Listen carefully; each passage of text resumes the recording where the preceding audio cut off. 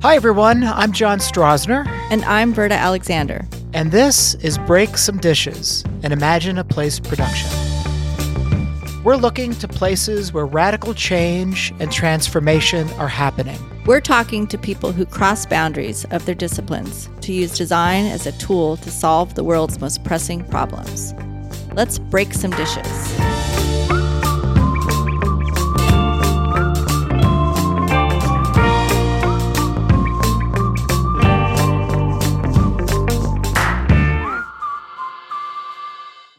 Welcome, everybody. This is one of the rare opportunities when Verda and I are actually together. In person. In person, which is crazy. Hi, Verda. Hey, John. So this is really exciting because we actually have this awesome panel with us today. Very, very smart people. And Verda, we made another mistake, right? Where we're surrounded ourselves with people that are smarter than us, which was always our golden rule that we never managed to follow. But we have the person that blew the lid off of this idea that interior designers don't have that much of an impact. And it was published in Metropolis Magazine. It's my Bible, this issue that I think came out in December of 2020, where you actually did a study, Jen, in Seattle with your own firm about the carbon impact of interior spaces. That's right. So when I first learned about the embodied carbon taking over as maybe more of an impact versus operational carbon, I started to wonder, as an interior designer, what I can do, because it hasn't been part of the conversation for interiors. And the study that we did with our own offices, cyclical renovations, we found that over 60 years, the embodied carbon impact could actually rival structure and envelope. And that was when the light bulb went off, like we need to change how we practice and how we see this. And I think that's how I met David too, because Metropolis published the research and then worked on the climate pledge or the interiors pledge. And now I'm here, and we have more impact than we imagine. Mm-hmm. And that, to me, that's the first step, right? To acknowledge or understand what our role is and what our impact is. And, you look at that pie chart that says the building industry is 40% of carbon emissions, but then when you start to dig in and realize how big of an impact interior design can have, then that's when you start forming these committees and start taking action, right? Yeah, and the embodied carbon conversation is so important because I want to go back to one of the things, Ken, you were talking about earlier today when you were almost sounding a little frustrated because you've been in this conversation for a long time, and you could look at where we are today and say, oh my God, like we're no better today than we were 40 years ago. A few people on the committee said that. We haven't gone very far. Yeah. But you got to be careful. You don't want to be all doom and gloom, right? Right. Well, in some ways, I think things have advanced, significantly. And what's frustrating to me, I think, is that the folks out there that are making the products that we put in our interiors have gotten, on the train and are going in the right direction. Yeah. Right. But what's frustrating to me is that now, because the first truly green project I ever did was the headquarters for Greenpeace in 1999. And at that time, there were very few green materials out there available. And so it was a bit of a struggle. It required a tremendous amount of research, and there just wasn't a whole lot to go on. It's prior to LEED and all of these tools that we've got now. Yeah. And now, fast forward, 23 years, we've got a tremendous amount of tools out there and a tremendous amount of green materials and green furniture and all kinds of things that are out there available to us. And so it's arguably much easier to do it now than it was back then. But we're still not doing what we could. And there's a lack of understanding about it. And I think there's a fear a lot of fear is in regards to the cost, which I think is a false fear. Certainly, there are things that you can do in a project that are very green that do cost more money. But generally speaking, when you do that, there's a payoff on the other end. And so it's maybe a longer term You have to see the ROI. proposition, Yeah. and there are ROIs. And then there are many, many things that you can do at absolutely no cost. And it's just thinking about the strategy, and in some cases, even lower cost, especially when we get into a conversation about reuse of materials and so forth, or even designing for deconstruction, that type of thing. Somebody, go ahead. Sorry, somebody said that they felt like we're still in this early adopter phase, which when I heard that, I'm like, it does kind of It feel that was way. Linda. Oh, it was Linda. The brilliant The Linda early adapter. Sorrento. Yeah, Brilliant Linda. Linda Sorrento. Who was Yes. amazing. And Lisa, I think that got us talking a little bit about the next generation. And I know you're in academia, and that could really move the needle if we can educate students. And I think, one of the things that strikes me about being in higher education, and I started out in practice, and I started out doing historic preservation and adaptive reuse, and that's how I got into sustainability in the first place. And so when I started teaching, which has been about 20 years ago now, I thought it was really important to be having that conversation as a part of higher education. And it's integrated to interior design education now. It is something all accredited programs are having to teach about. And I think what we're going to see is a change, over the next couple of years, decade possibly, of where people are coming in knowing that, when you're a brand new college graduate, though, you aren't going to go into Ken's office and say, hey, we need to be doing this, but as they mature and they're feeling comfortable in their new career, I think we're going to start to see that because they're learning about biophilic design, they're learning about LEED, they're learning about the WELL standard, they're learning all these things and as a part of their design process, and they come in wanting that.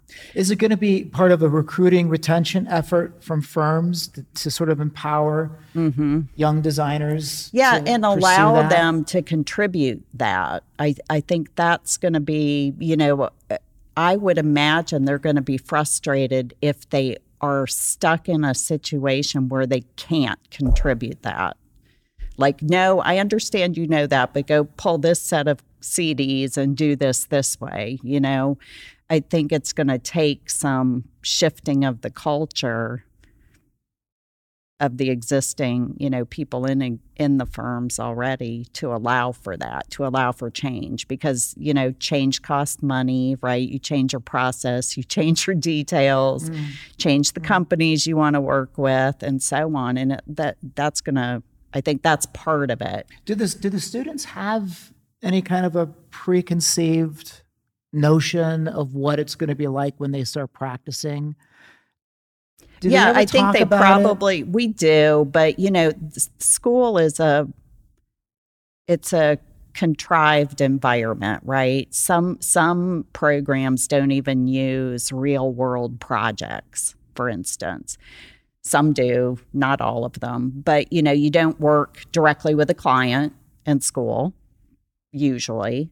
And so just that whole shift in thinking you're going to be the designer on the project because you have been in school, you get into an office and you're contributing to production documents and part of a team, but not the lead designer. So I think there is always a kind of culture shock when you go out. I think that I just want to add that I think that students right now are in a power position, right? Everybody's clamoring for talent. Right. And so that's a power position. And I would say that every graduating student should, when they're in that interview with prospective employers, and if they're sharp and talented, they're going to have multiple interviews, right? Right. Ask the firm, what is your position on climate, health, and equity in your projects, and let them respond to that and find out if they haven't already done the research beforehand. But Which I hope they have. I think that part of it is, I think the profession is moving in this direction, but we just need to have them move even faster, and so make it easier. We have to eliminate the friction that we've got that's hindering us from doing more. And I think this is a position where students I know care about it generally, and that they can help drive that change in their firms. Where's the friction right now, do you think?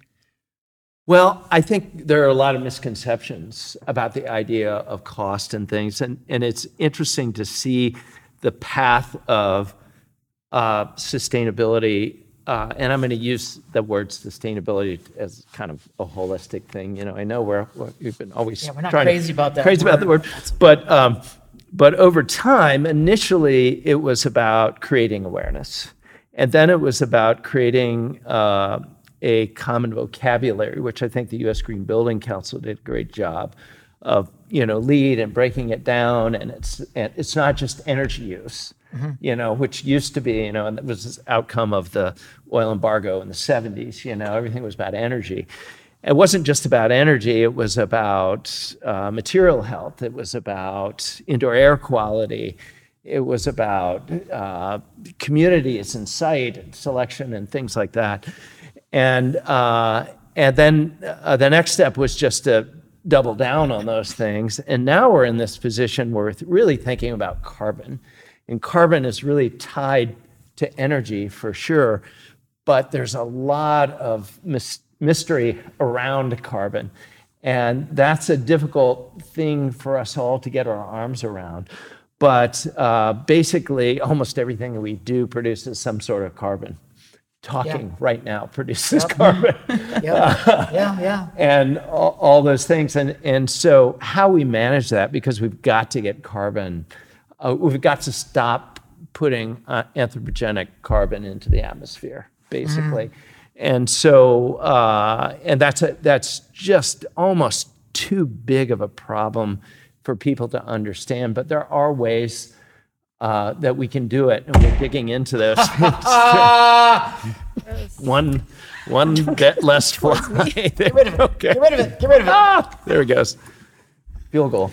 Never mind protecting threatened ecosystems. Kill that fly. I do think part of the friction comes from this value proposition for our clients. And David or and for Ken, lack of understanding what the value proposition is. Exactly. And David and Ken, you both work with Perkins and Will, and I'm sure it's not, people probably come to you because you guys are really the North Star on sustainability, net zero design, et cetera. But I'd love to hear from you, David, maybe some thoughts around clients, and Jen as well, since you don't work for Perkins and Will, and how the challenges and the friction that you've had.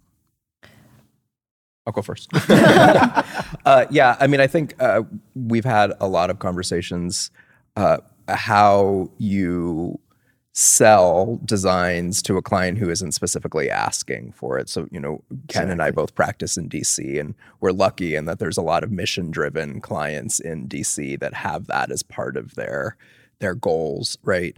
But how do you talk about sustainability? How do you talk about climate? How do you talk about health if that's not part of their mission? And I think part of it is figuring out what does matter to a client. And we're very used to talking about our designs in a way that celebrates the design, right? Like, we're such amazing designers, and we're giving you this thing that does, this, and it's reduced embodied carbon, and it has no toxic materials, instead of talking to clients about how our design is going to help them with their mission, right?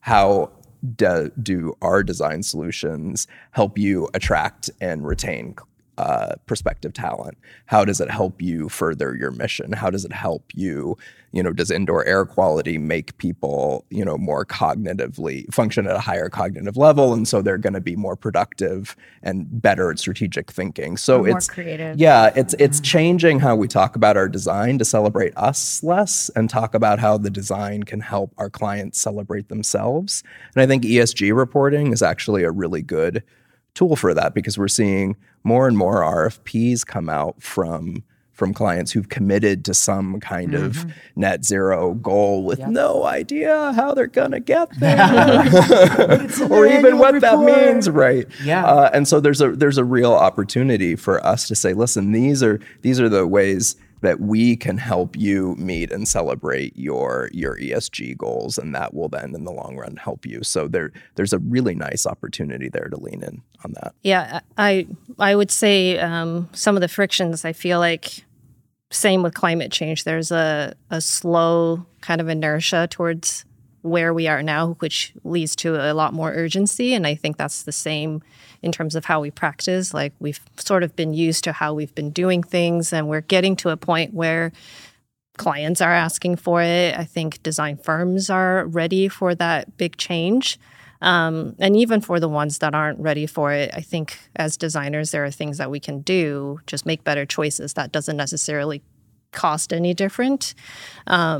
So I think seeing that is hopeful, because now we're getting more clients that are willing to sign on and say, I have this ESG goal, and how do we get there? And we can figure it out together, and we can experiment. I mean, I think throughout maybe the past 10 years, there's materials that would come out that has new technology, and they might actually have failed at a certain point, but then they are moving in the right direction. And I think being open to trying things that might not work right now, but can make a bigger shift later is kind of the fear, but sometimes that will get us further if we're willing to break things a little bit and put it back better. I also think, just to pivot a little bit, I think a big point of friction is time and resources.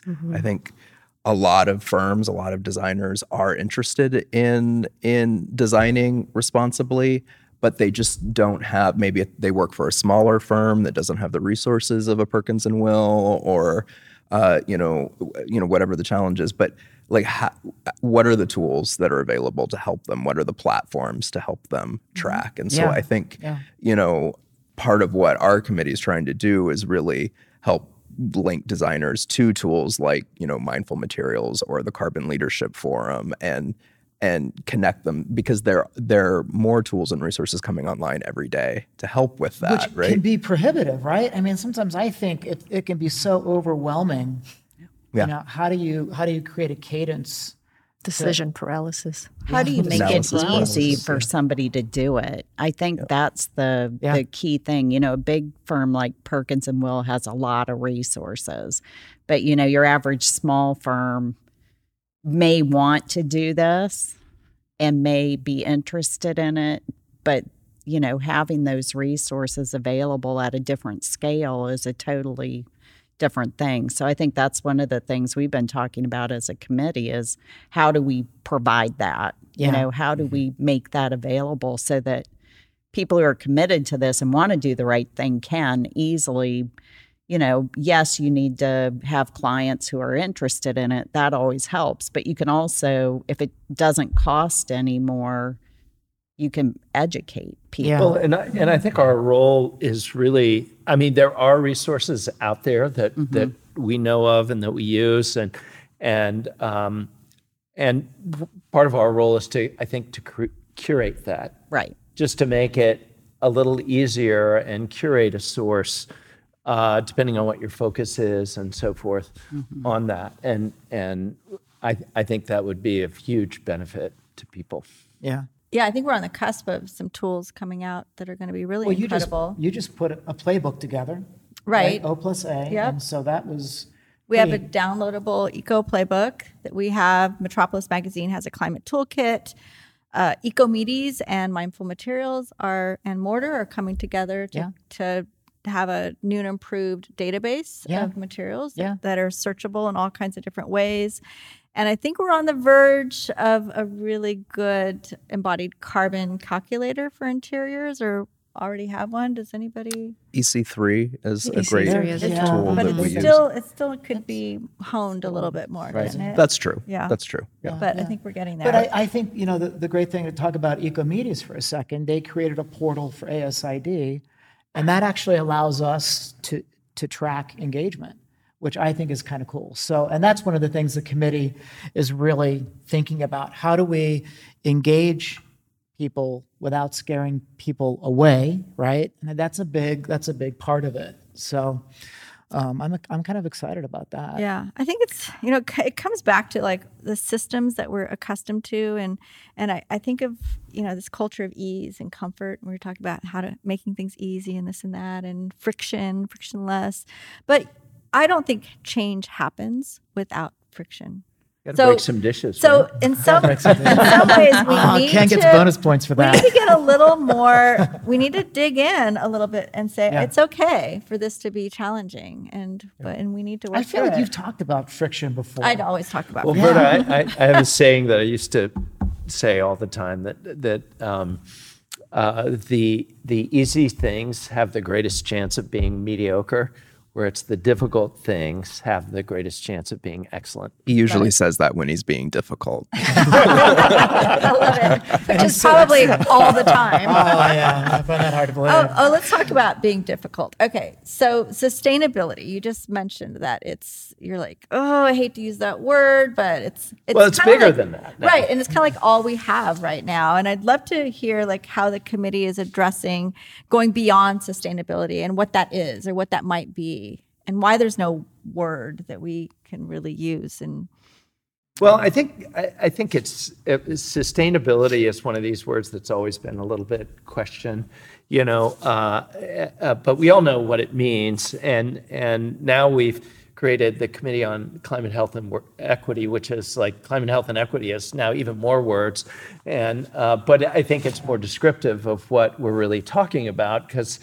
as David said earlier today, talked about how those are so linked together, and it's important. But I don't know. It is. I think It's systemic. That's the thing. It's could call it systemic. coaching. That's why ESG reporting is it depends who you talk to. Sometimes it's working, sometimes it's not. Yeah. But the problem is systemic, and it goes everywhere. And so you're not going to find one word that encapsulates what we're trying to do. But I think that linkage is actually an advantage, because you brought up the point, how do you engage people?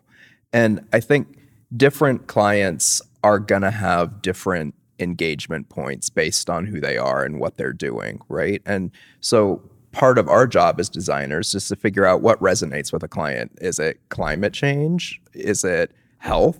Is it social equity? And that's your entry point into this. Mm-hmm. And from there, you can start to show them how design strategies that impact social equity also have an impact on climate change and resilience, or also have an impact on health, and sort of build and expand their awareness and appreciation for what the impact that design can have. Yeah. So at first it feels challenging because they are so interconnected, and you think, how can I address this? But I think it's actually an opportunity. I think the interconnectedness makes them more accessible for a larger group of people. I think when it was just sustainability back when how we were defining it, it was a little bit exclusive. But it was because like energy, water, like thing.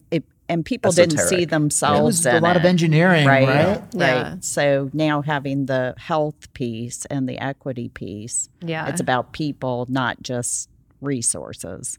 Exactly. Yeah. So, well, and I think the equity piece of it, you said it, solve for equity, you're going to solve the problem. But I think, the equity is such a big conversation, whether you're talking about fence line communities that have to live next to an oil refinery, right? You talk about Cancer Alley, you talk about this part of our population that is forgotten and destitute, and they're the ones suffering the most. or supply chains, labor, you know, Yeah. in supply chains and material extraction, and you know all the work that Grace Farms is doing with the Design for Freedom toolkit. You know, Oh, that's you know thinking about you know specifying materials that ensure that there's no enforced labor, child labor in the supply chain. Like Yeah. that's really important. I think we have a lot of conversations about diversity and equity within the profession and how we, you know, bolster that in terms of what our design, you know, community looks like. But we also need to remember the impacts that our design is having. Well, and these conversations come up. Remember when we first heard Nora from Grace Farms talk about slave labor in the building industry, and we were kind of blown away by that. I had no idea that was a problem, and now you come to find that it's actually a huge problem. Huge problem. Yeah. we And it's just hard to find information on it Yeah. if you start trying to look for it. So it's great that work is getting- being done. Transparency in materials and how they're made and where they're made and all of that stuff, I think is going to bleed into some exposing some other issues that we Yeah. ought to pay attention to. And those are going to be categories in this material database that Mindful Materials and EcoMedes Yeah. are collaborating on. Yeah. But Common with the materials equity framework. question too, the one struggle I think is that interior design is looked at in a lot of ways as something that only wealthy people can afford, and I think looking more at public buildings and things like that, like where do people spend their time and things like it. We have to and affordable housing and things like that. Those, I mean, applying these ideas of health and sustainability needs to be kind of across the board, and there needs to be more information and outreach and action in these areas that are typically less served,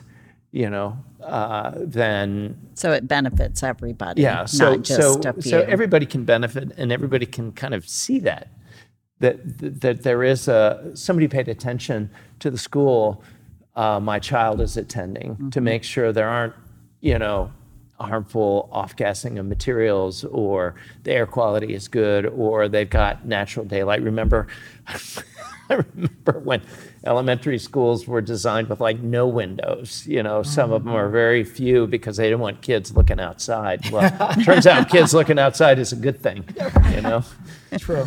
Yeah. All Look those at the other things that reaction affect you climate. had today, right? We're fortunate enough to be at OFS's headquarters here in Indiana on a beautiful sunny day, right? And you couldn't get over like all the sunlight that was washing into the building. Oh, Like, it was you were awesome. like, you were giddy about it, right?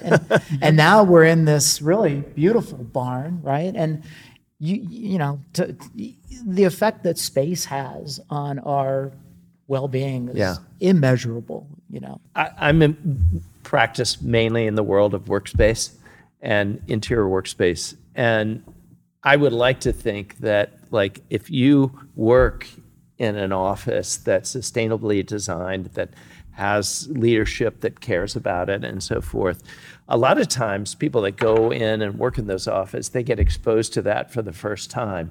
And we always want to help our clients like tell a great story about their space, and we kind of help them tell that story and make sure that's an accurate story about what's going on. And that bleeds down into the people that work there, because a lot of times people may choose a place to work because of the sustainability values of the company. And then if they can see that stuff in practice, they can start to bring that home and maybe change up a few things in the way they run their own lives and their family. And then they tell their friends, and I think this is how it kind of gets out. But we have, as designers, a whole lot more influence than I think we realize sometimes. And there's so many layers to the conversation too. I always think back about how you and I have been talking about this for a couple of years and how our understanding has evolved right? And we've kind of gone through our dark moments where there was a lot to blame, and I'm as guilty as anybody of like listening to a podcast, about what the big oil companies are doing today, and then I finish that podcast and I'm like pissed off and I'm angry, and then I fire up my gas powered weed whacker to clean up the backyard, and you don't know what to do. Right? I think that was one of the things. That was one of the things during the pandemic that I sort of had this epiphany, because so many of my friends that are in other industries, right? They're accountants or, whatever in tech. And there were so many things going on in the pandemic, half the country was on fire, and people that I knew just kept expressing this sort of futility, like it all feels so big and what can I do? And I just one day was sitting there and I was like, you know what? I'm lucky because I am in a profession that does actually have an impact. And I kind of had this realization that whether we know it or not, like every day we get to show up at work and be hopeful, because we have to be able to envision a better future for our clients. We have to be able to believe that the solutions that we're designing for them are going to improve their life in some capacity. And that's a pretty special, powerful thing, right? That we get to show up every day at work and be hopeful that things are going to get better. And I think we're pretty lucky to be in an environment that lets us do that. That makes me think a little bit about this idea of equity and a few things that we've been talking about. So people that contribute the least to the climate disaster are the ones that are going to have the biggest impacts, right? And we look at ourselves as Americans, and have you guys all seen that chart, like how much energy or how much embodied carbon we release? Especially if you look at it from a historical perspective, we're by far like twice as much more than China or Russia, like 300. I don't know what the unit is, but we're like 300, and like your average around the world, even like in Europe, it's like 30 or 40. So we're hundreds times more, use more resources and spew more carbon into the air. And, we were talking, this ties into friction and change. It's like, well, and you were talking about, your gas powered motor, like ultimately, we need to use less stuff and we need to make less of an impact. We need to tighten our belts, and that's so hard. And I know, Jen, you talk a lot about reusing materials, because that is the single best thing that you can do, is to either do nothing or use less. And do you feel like you're making traction with that, or that it's a hard sell, or how are you framing that conversation? There's a lot of initiatives, and I see this in new business ideas that are focused around reuse. Like we talked about Reseat. I think there's Furnish for residential, where you can rent something and then give it back to them for a credit when you're done with it. So I think there is a movement in the industry towards reuse. When I think about zero carbon interiors, no matter what I do, I'm adding carbon. And there's carbon sequestration tools, but that knowledge is still a little hazy. I mean, even for me, I don't quite know how to calculate that and how it's actually capturing carbon.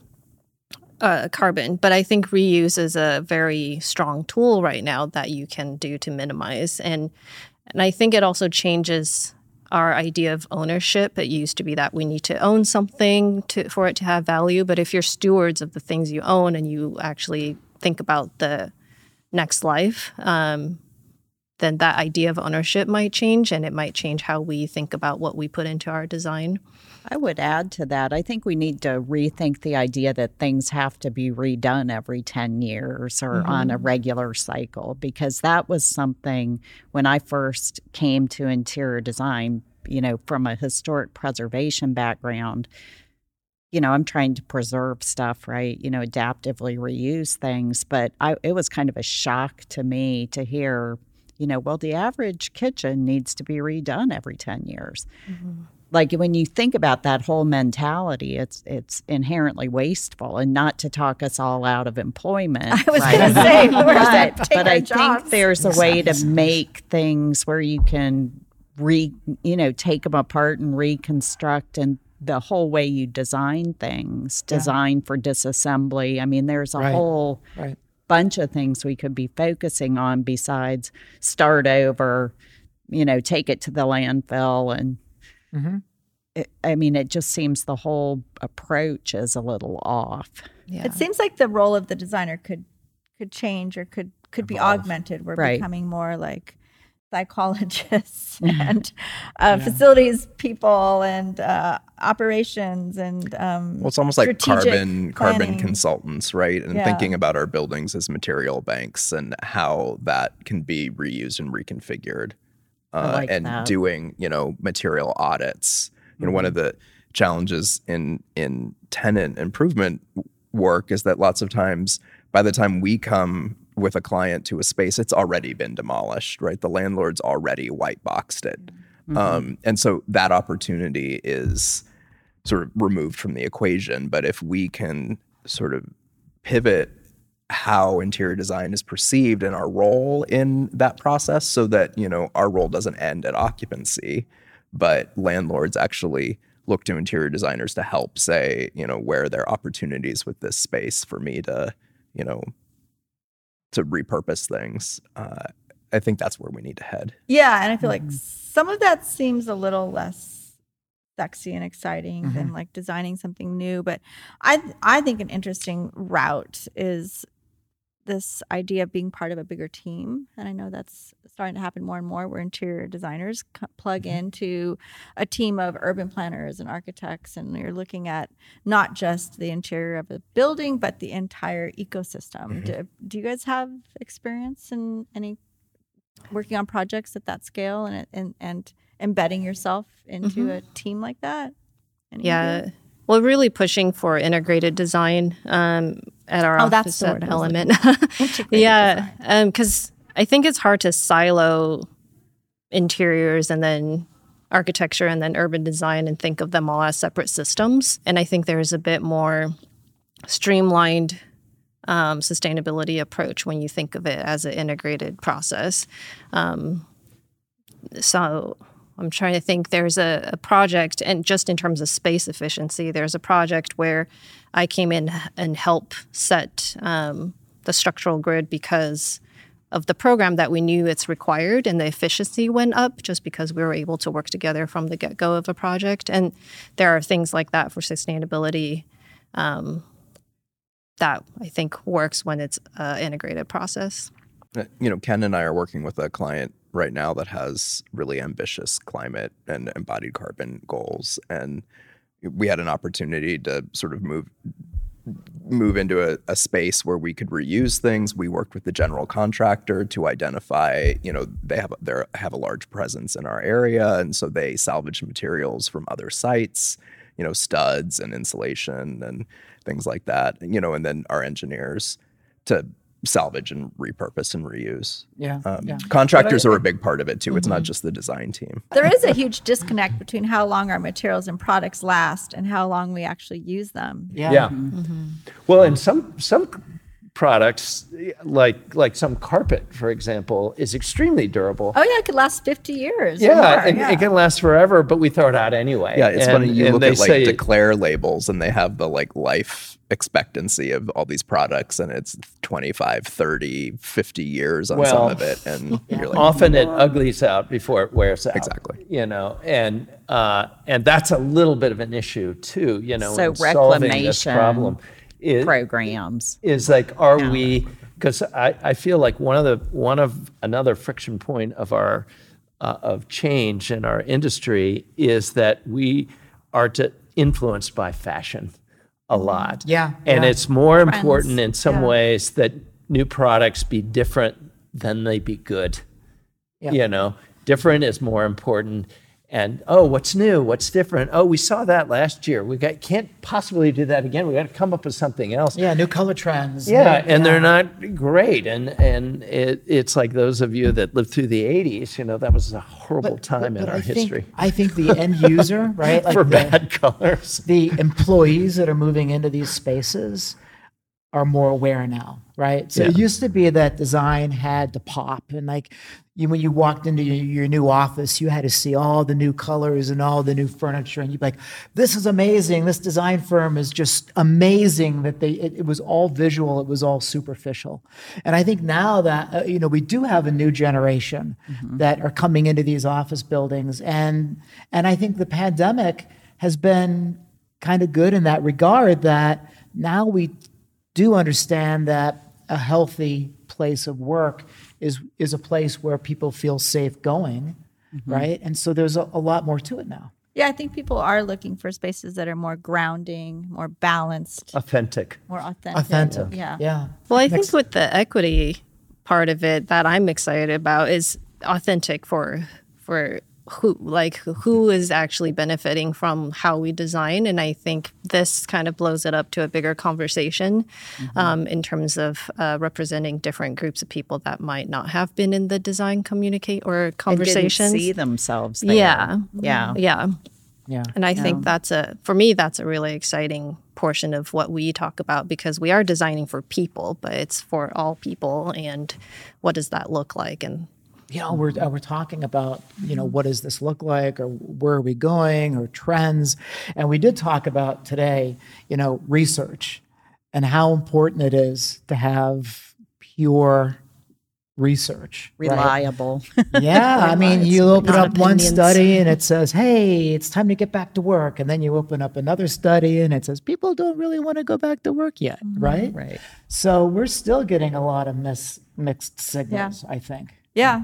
And the equity piece also comes back to education. And I think it's not just about teaching equity, it's about showing equity being part of the educational system, and giving people agency and celebrating diversity at that level, and that will also ladder up.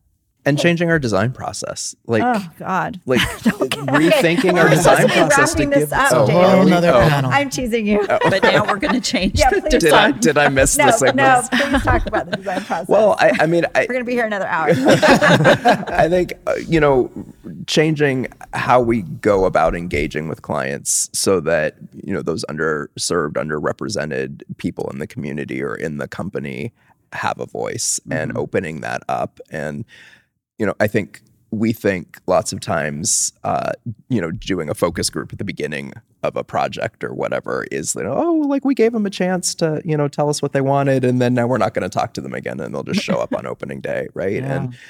Where are there opportunities to be more inclusive in the process and co-create is something that, we're talking about a lot. Or be now. on the design team. Yeah, That's a exactly. great Working for the point firm, right? that I'm assuming this committee will address. Yes. As well. Awesome. It's on our long Hey, list. I'd love to just talk a little bit about the space that we're in. Yeah. John and I already got into our first argument because Yep. we're in a horse barn, and Right. the It's a stalls are way too clean. And John's like, yeah, they bring their horses in every night. And I'm like, no. I don't know if I these said barns are every night. Way too clean. But anyways, Well, it's beautiful. Though. Yeah, this place I could is- sleep here. I could sleep in that stall right there. Duke's stall. I could sleep. maybe there. with a mattress. Oh yeah. I mean, I'm saying a mattress. A nice some mattress. hay would be fine. All right, Duke, the Duke suite is yours, John. I'm taking I'm it. sure this can be arranged. So we are here, guests of OFS At Cool Springs. at Cool Springs, Indiana. Yeah. Most of us have been here at least once before. It's a beautiful country. Yeah. Yeah. And speaking of authentic, this is an incredible space. And I do want to talk about Cool Springs for a little bit. And, if Doug thinks that we're plugging, we can edit this out, Doug. He's going to cut it out, I'm sure. But I think what's amazing about Cool Springs, and I know everybody had their own takeaway from our experience that we had yesterday. And Vert, I'm sorry that you experienced commercial airline travel at its peak yesterday. And At its Jen, worst. you experienced it as well. Welcome to Missed it the all. world of global travel. But to get to know a company like OFS, who has taken on a role of steward of their resources. Goddamn flies! It's like we're in a horse barn or something. So, but for them to take on a role of steward, and we actually spent time with their ranger who takes care of the trees on the property, and to hear him talk about these trees and how they how they create healthy spaces for their trees to grow. I don't know. It definitely puts things in new perspective for me. It was an amazing experience. I think what's exciting about that, and kind of I think what can tie this all together is, this whole sustainability, climate health, whatever we want to call it, it's still ultimately a personal journey, and you have to access it through what you're passionate about or what you believe in. And I think that's what's so amazing about this place, is that this is what they own, and this is how they're taking this journey. And no matter how you approach it, you're still going to get to. That's a really excellent point, Verda, I think, to make, is that it is personal for everybody, how far they're doing it. And I always think about, I forget where I heard it. It may have been an Al Gore kind of that comment or something, just about the idea, like, in the future, when your grandchildren ask you, what did you do to help fight climate change? You want to have an answer for them. Right. Right? Yeah. And not a goddamn thing. Or, I worked really hard. I got involved. I tried to convince other people. I tried to be an advocate. Wasn't enough money in it for me, so there was Too much friction. exactly. But I think that's where it starts to get really personal. When you have children or you have grandchildren, and you think about their future. And it's your legacy, and how you look at, and I can guarantee you, kids today look at the future differently than I looked at it. I looked at it like it's always going to be like this. Yeah. And our kids are now looking at it for the first time. It's not going to be like this. No, it's changed. I'm not sure I want to here. have children and bring them into a world like this. Yeah. Questions like that are happening if you have adult children like it's I happening for us too. Like coral reefs are going to be gone in a few years. Don't start 70% doing of that. dolphins are gone. Okay. Exercise Let's end this on hope. a downer. All right. Exercise hope, Verda. Yeah, Verda figures we've got about 30 days. 30 days, and then that's it. Maybe 45.